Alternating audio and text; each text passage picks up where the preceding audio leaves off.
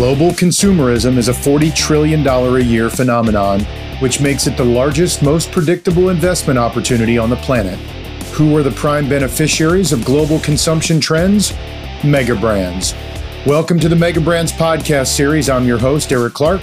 In this podcast, we explore mega trends through the lens of a global investor with the ultimate goal of identifying the most relevant, most innovative brands that are best positioned to become what I call mega brands. These are the brands that are customer obsessed, have a corporate culture of innovation and self-disruption, create products and services that are in high demand, that exhibit strong brand love from customers, are serving a global opportunity, and appeal to multiple demographic groups. What's the reward for a company that meets these criteria? More revenue, more cash flow, higher market share, and the potential to reach the $1 trillion club.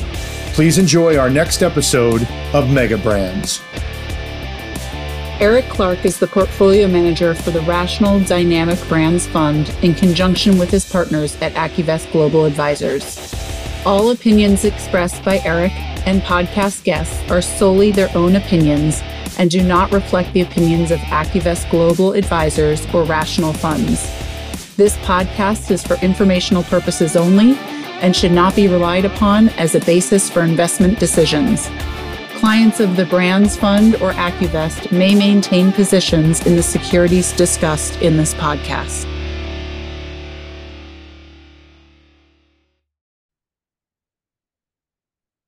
Hey everybody, this is Eric Clark from Dynamic Brands.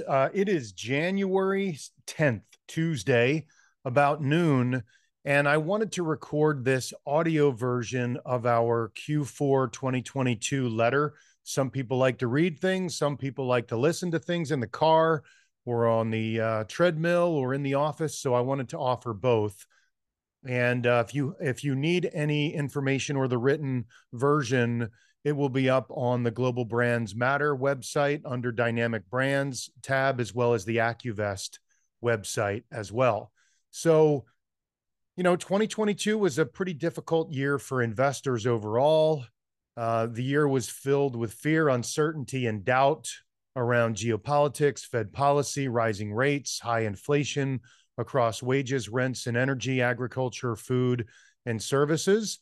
And you can thank your politicians and your Federal Reserve for overreacting to COVID, and then all of the supply chain issues that were created because of that, and then all of the order misallocations because of an unavailable supply chain, et cetera. There was a lot of ripple effects for the things that we did, the closings, et cetera. So we are still dealing with a lot of those lingering effects. And one of those is the Fed kind of is using this opportunity to raise interest rates to combat inflation. And the inflation that we have now is really air cover for them to de-anchor from this zero interest rate policy that we adopted basically after 08, 09. When Bernanke came into office in April of 06, Fed funds was much higher. And then through the financial crisis, he lowered the rates basically to zero. And then we kind of kept them there for most of the time up until March of 2022, when we started to raise interest rates. So that was the biggest problem. Free money. The cost of capital was zero, which creates lots of misallocations of capital. So this has been a 13 plus year problem in the making. And we're now just normalizing back to longer term trends. And, just for some history, if you go back to July of 1955 up until the end of this year in 2022, there was about 822 months of data. Average Fed funds rate was 4.6 and average CPI was 3.6. So about 42% of the time since July of 1955, Fed funds were 5% or greater. So the abnormal period is really from about 09 up until early 2022. Most of the time, Fed funds is 4 or 5%, and inflation's closer to 4 rather than 2.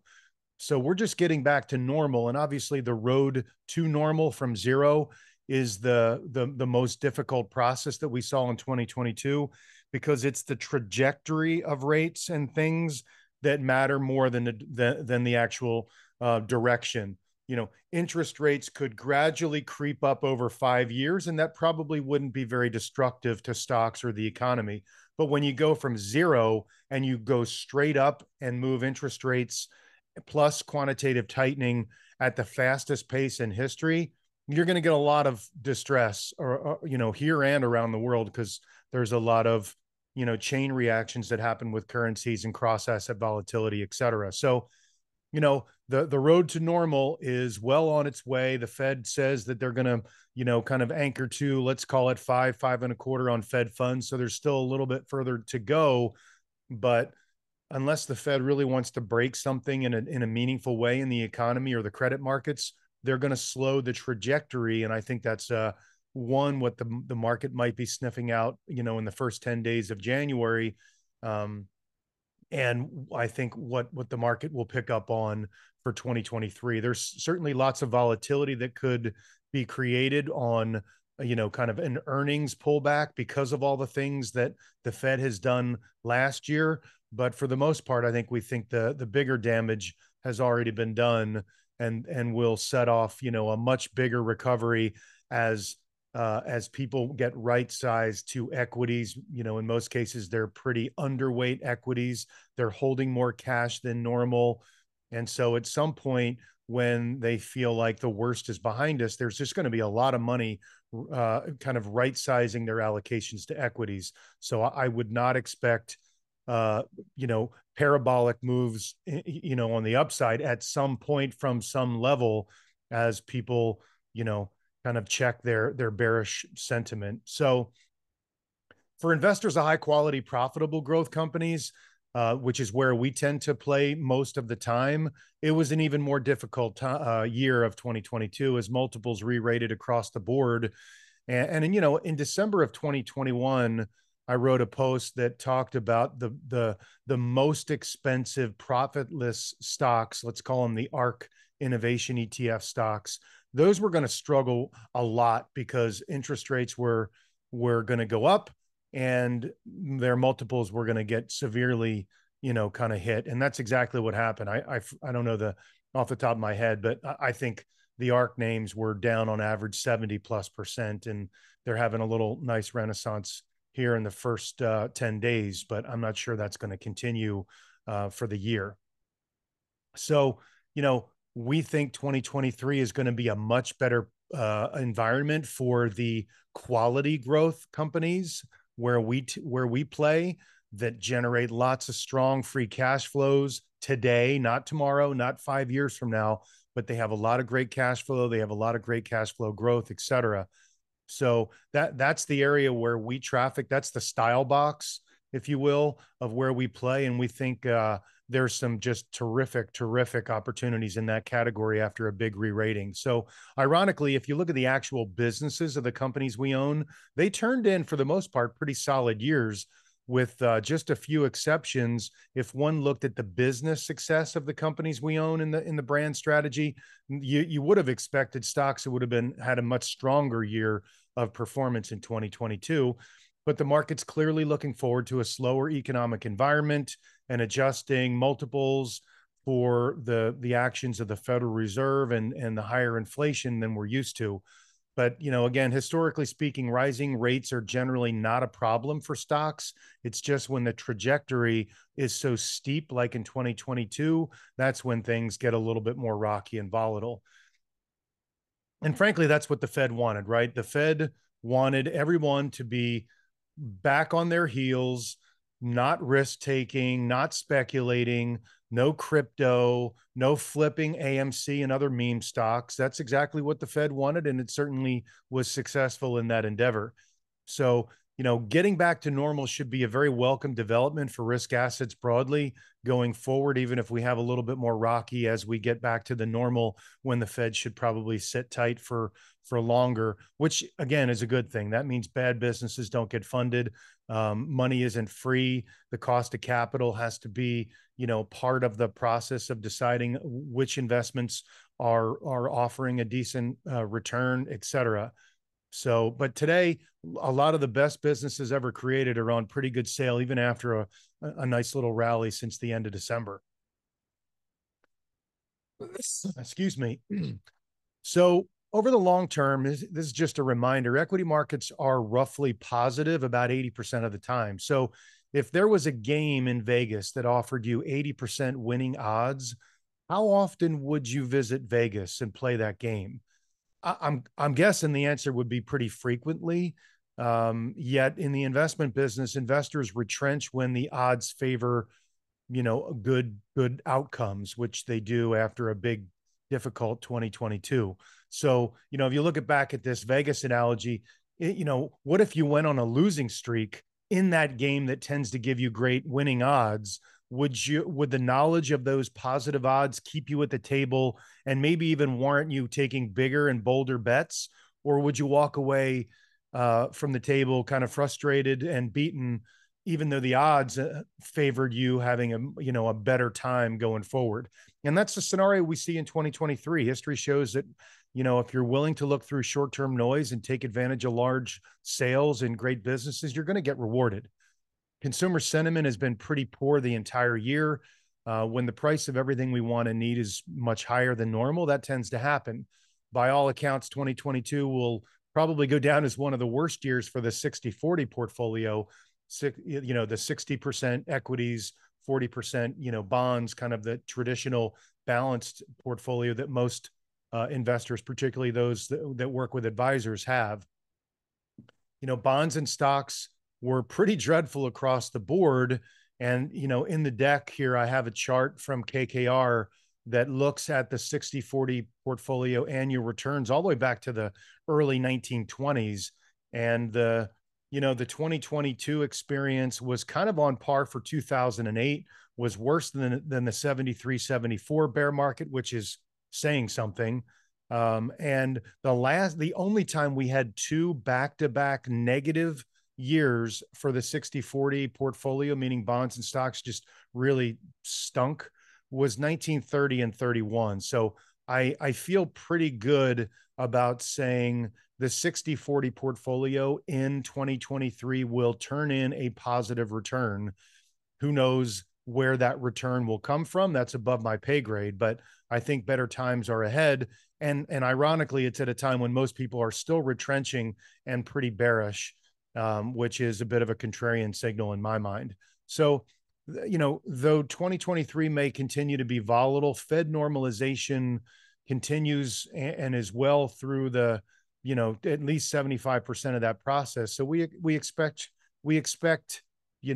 traditional fixed income, which offers some attractive yields finally after a long, long time of not having good yields, to turn in some decent appreciation. Maybe you get a couple percent of total return along with your income. That will certainly be welcome, particularly from year over year 2022. And then high quality companies, superior balance sheets, high operating margins. They're now cheaper than they've been in a very long time. So I think a lot of money will rotate there as well. We're starting to see that thus far in January 2023 as well. So obviously in 22, macro mattered more than micro, meaning the global macro environment. That's what everybody focused on. Company fundamentals really didn't matter. Like I said earlier, most of the businesses that we own did pretty well, and yet their stock sucked. So, obviously that's a pull forward for what we might see on an earnings, front in 2023. But I think for the most part, companies have lowered guidance, have been cautious about forward-looking guidance. And so I think that's a much better setup going into, earnings that start, in less than a week or so with the banks. So, as an opportunist, and I think we would call ourselves opportunists, we are very excited to build bigger positions in our favorite brands if they go on sale, further. And that's, buy low, sell high tends to be a pretty timeless approach. And volatility has always been the friend of the long-term investor, and it's the foe of the short-term investor, particularly if you're just a long-only investor. But, that's a pretty timeless adage, I think, certainly for my 30-year career investing. So if you want to get an indication of sentiment for investors, I'll throw out a couple of statistics. Investors pulled a net about $85 billion out of equities over the last 7 weeks of 2022. And investors pulled more than 27 billion from equity funds and ETFs in just the last week of 2022. That's the 10th largest 1 week outflow in 21 years. And it's the largest December outflow ever since Lipper has been collecting that data. And that exceeds the Christmas week of 2018, when the market was just plunging into Christmas Eve that year. And the question naturally should be, well, how did stocks perform in 2019 after the stocks plunging in the fourth quarter of 2018? Well, the first quarter of 2019, the S&P was up 13.5%. The NASDAQ was up 16.8%. And the full year of 2019 was the S&P up 31. The NASDAQ was up 36. So there are certain things that are different today than they were in 2019. The Fed kind of pivoted, if you will, and we're not expecting a pivot. I wish people would stop talking about the Fed pivot. The Fed is going to a level and they want to sit there. And that level is basically where we usually sit if you look back 50 plus years of data. So nobody should be surprised that the Fed has finally got some sanity and going back to quote unquote normal. Will they break some things along the way? That's anybody's guess. Our job is to just react to some of that stuff and buy great companies that go on sale from short-term dislocations. So another way to highlight how bearish sentiment is currently, there's a data point from Sentiment Trader that came out mid-December of 2022. Traders have never spent so much money on expectations for a crash.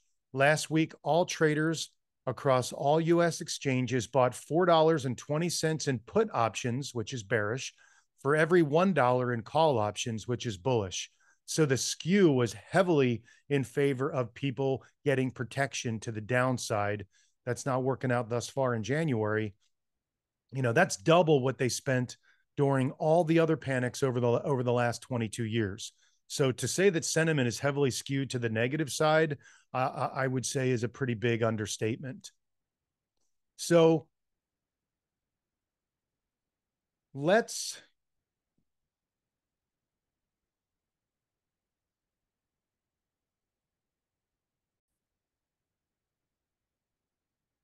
let's understand our crystal ball is no better than anybody else's, and there are some differences, but when you have such bearishness and such negativity and such bad returns for 1 year, historically you have a much better time of it the following year. And so listen, I can assure you, if things do break sometime in 2023, our exposure to the private equity brands, Blackstone, KKR, and a smaller position in Brookfield Asset Management, another global asset manager for renewables and infrastructure, real estate, et cetera. Those guys will put a massive amount of money in dry powder to work at really attractive prices. That's why they're there. They had difficult 2022s. They are cheap from a stock perspective, and they have a lot. I mean, you're talking almost 300 billion of dry powder to put to work if we do get any kind of dislocations. And they are some of the smartest investors in the world. So my money is banking on their ability to place their large amounts of money in great investments, particularly if we do see some distress in the first, in some part of 2023. So again, 2023 is sure to be interesting. And if we do have a shallow recession, I think it will probably be the most telegraphed recession in history. So, so let's move forward to, this current bearish bias. And frankly, it's understandable, right? I mean, as consumers, inflation is pretty high still. The supermarket is still expensive. Going out to eat is expensive. Going to a hotel is expensive. So, historically, the Federal Reserve tends to overreact. And, we are still going to see some remnants of a free money, zero interest rate, policy bonanza floating to the surface. I suspect we're going to see some bankruptcies, some restructurings, Carvana, the auto brand, has been, is probably going to have some restructuring. Bed Bath and Beyond looks on the verge of having to declare bankruptcy. So there's a lot of companies up there that will be floating to the top that are going to need some restructurings or going into bankruptcy. But, I love this quote from Stan Druckenmiller, one of the best investors of all time. It doesn't matter what a company's earning today or what they have earned in the past. You have to visualize the situation 18 months from now, and that's where prices will be. And so you can't focus on what's happening today and match that up with stock prices, because stock prices look far into the future well in advance.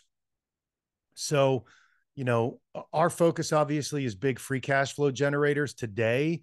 And I think those are going to be much more important for 2023.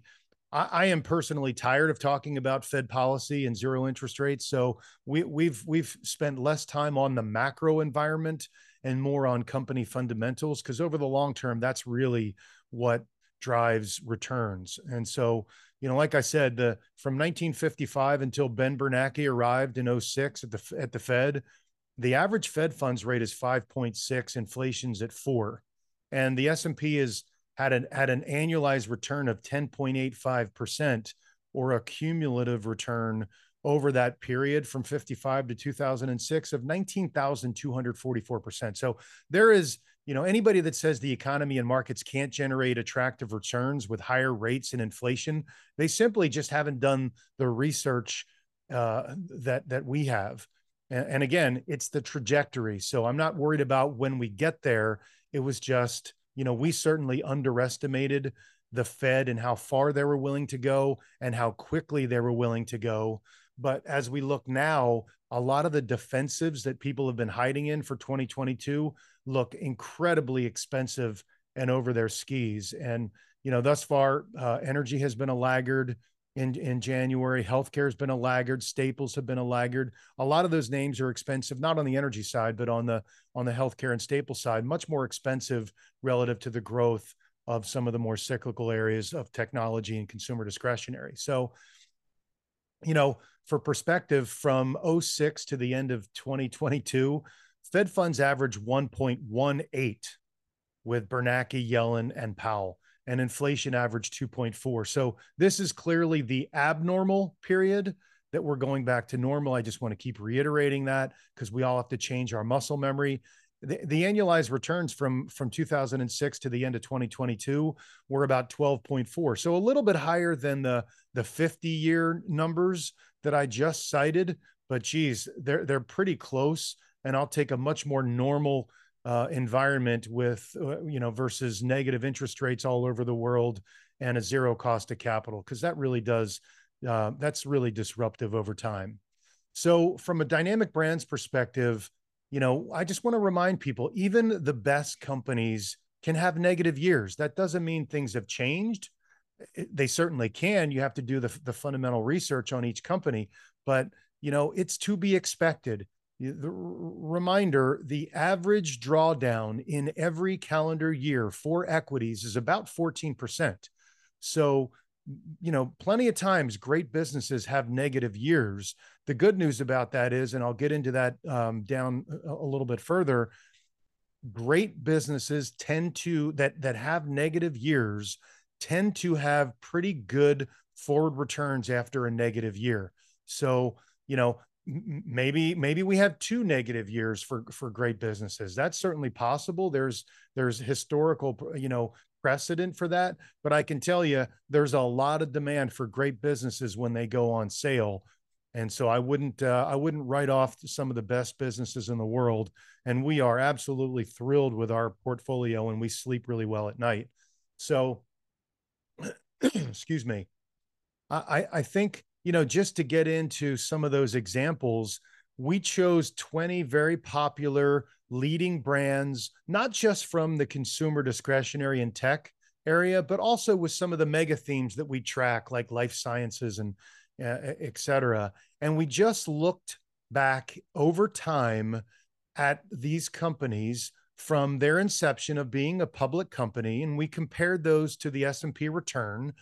And, I'm talking about Amazon, Apple, Google, Estee Lauder, Intuit, Nike, LVMH, which is Louis Vuitton, Lululemon, Microsoft, Domino's Pizza, Costco, Target, Williams Sonoma, Tencent, which is a Chinese company, Mercado Libre, which is a Latin American fintech, Thermo Fisher, which is a life sciences innovator brand, Lowe's, Accenture, NVIDIA, and Netflix. So I tried to get a snapshot of a bunch of different industries, showed their returns all time versus the S&P. And the moral of the story is they crushed the S&P over long periods of time.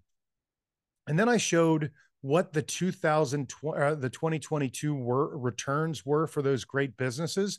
And there was some pretty big damage. I mean, Amazon was down almost 50%. Apple was down 26, Google was down 39. I mean, you know, NVIDIA was down 50, Netflix down 51. Then I showed what the average return of those companies was every negative year that they turned out since inception of being public companies. And I said, you know, how many negative years have they had? I mean, Target's had 15 negative years since it's a public company. And yet the returns are, you know, 5,200% versus 2,100% for the S&P. So with 15 negative years, it still managed to give a 2x return over the long term versus the S&P. And then you have names like, you know, Apple was down 15 times, was negative. The worst return was 71%. And somehow they still managed to go up 40,840% versus 2,100% for the S&P. So massive outperformance, including 15 negative calendar years. So the point of this is great businesses can have bad years. They can even have 2 bad years, but as long as they maintain a great business and leadership in their category with visionary products and management, they're probably going to be great buying opportunities. So don't run away. You should be buying more and getting more excited, even if, you know, short term you had to endure some pain. And the best part of this exercise is that I showed the average calendar return over the 1 year, then the 2 year, and then the 3rd calendar year, just to show people great companies turning in negative years tend to be followed by pretty good positive years for the next 3. So again, don't run from great businesses being negative. You should be greedy and be more opportunistic, even though you don't know if we have actually hit the bottom. Just tranche in like we do. Buy a little there, wait for them to come back a little further, buy a little more. That way you kind of have a nice cost average system over time. Looking at the brand's portfolio, I would describe it as a high conviction basket of iconic brands.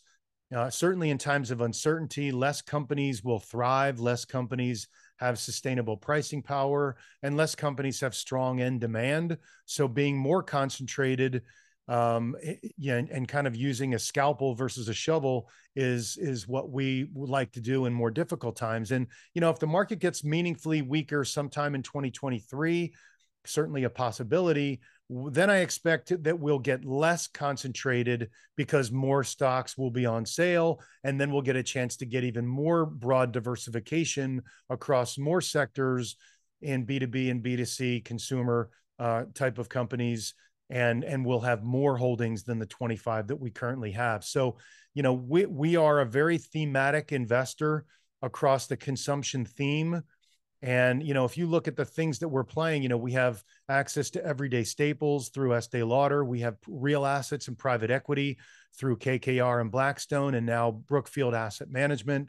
We have, you know, some consumer tech and music and social commerce through Spotify and Amazon and Meta, which is the old Facebook. We have some cloud migration theme with Google and Microsoft, as well as Amazon AWS. We have some fintech payments exposure with Visa, MasterCard, PayPal, which is a fairly new ad in the end of 2022 after getting pummeled for the year, as well as a Latin American fintech in Mercado Libre. We do have some shelter and home improvements exposure through Home Depot and RH, which is a luxury home furnishings brand. Obviously, the digital advertising through Meta and Google. as well as YouTube through the Google franchise. In athleisure, we have Nike and Lululemon, as well as Deckers. You may not know the name Deckers, but they own UGG brand as well as the Hoka brand of sneakers.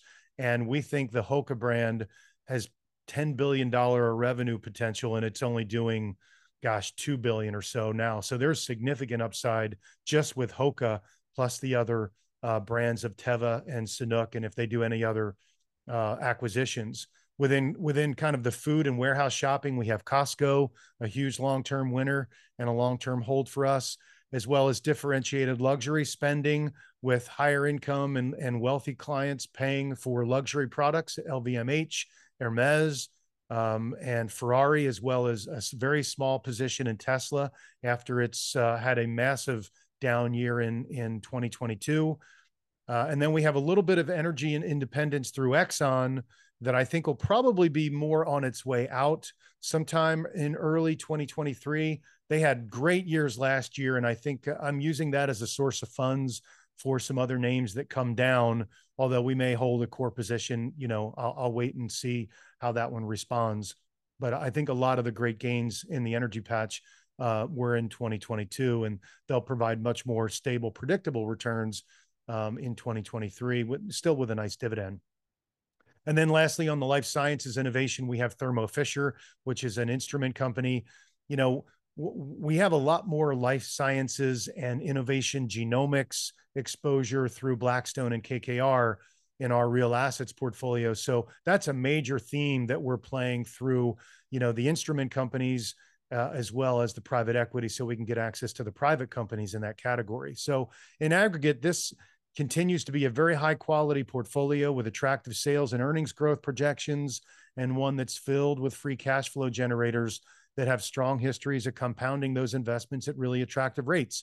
Even if the rate of the discount rate goes up, a lot of these businesses have lots of track records in much higher interest rates for generating strong returns on investment. So, generally these brands have strong pricing power, high brand love, and generate strong free cash flow, many of which have strong buybacks in place that are paying dividends or are growing their dividends.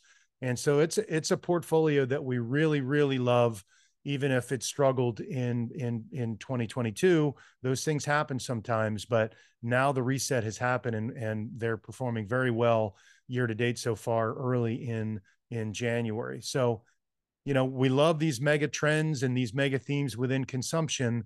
And all we can say is that we urge you to not let the market panic you out at the wrong time. Widen your lens a little bit, focus on the company fundamentals, focus on big major secular themes with long-term, long tails, and great businesses that generate cash today. I would say that if I had to guess, the style factor that works great in 2023 above all is just big, strong free cash flow generators. And that's certainly a big part of what we're doing here. So, I want to thank you for your loyalty to the brand strategy, and appreciate for appreciating the value of investing in this 44 trillion global consumption theme. And I think we'll have a much better year 2023. I'm always here to chat. My email is Eric, ERIC.Clark, CLARK, at Accuvest, ACCUV as in Victor, EST.com. And you can go on our website, globalbrandsmatter.com, as well as the Accuvest website, ACCUVEST.com. So thanks a lot in advance for listening, everybody, and have a great 2023.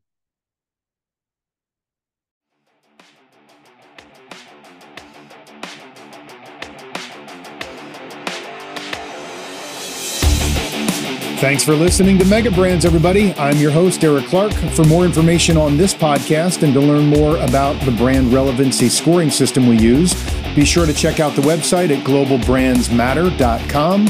While you're there, make sure to sign up for the market newsletter and check out my latest thoughts on our favorite portfolio brands in the Dynamic Brands section. If you have any questions or want to learn more about the Dynamic Brands approach, send me a message on the contact tab. Thanks again for listening, everybody. Have a great day.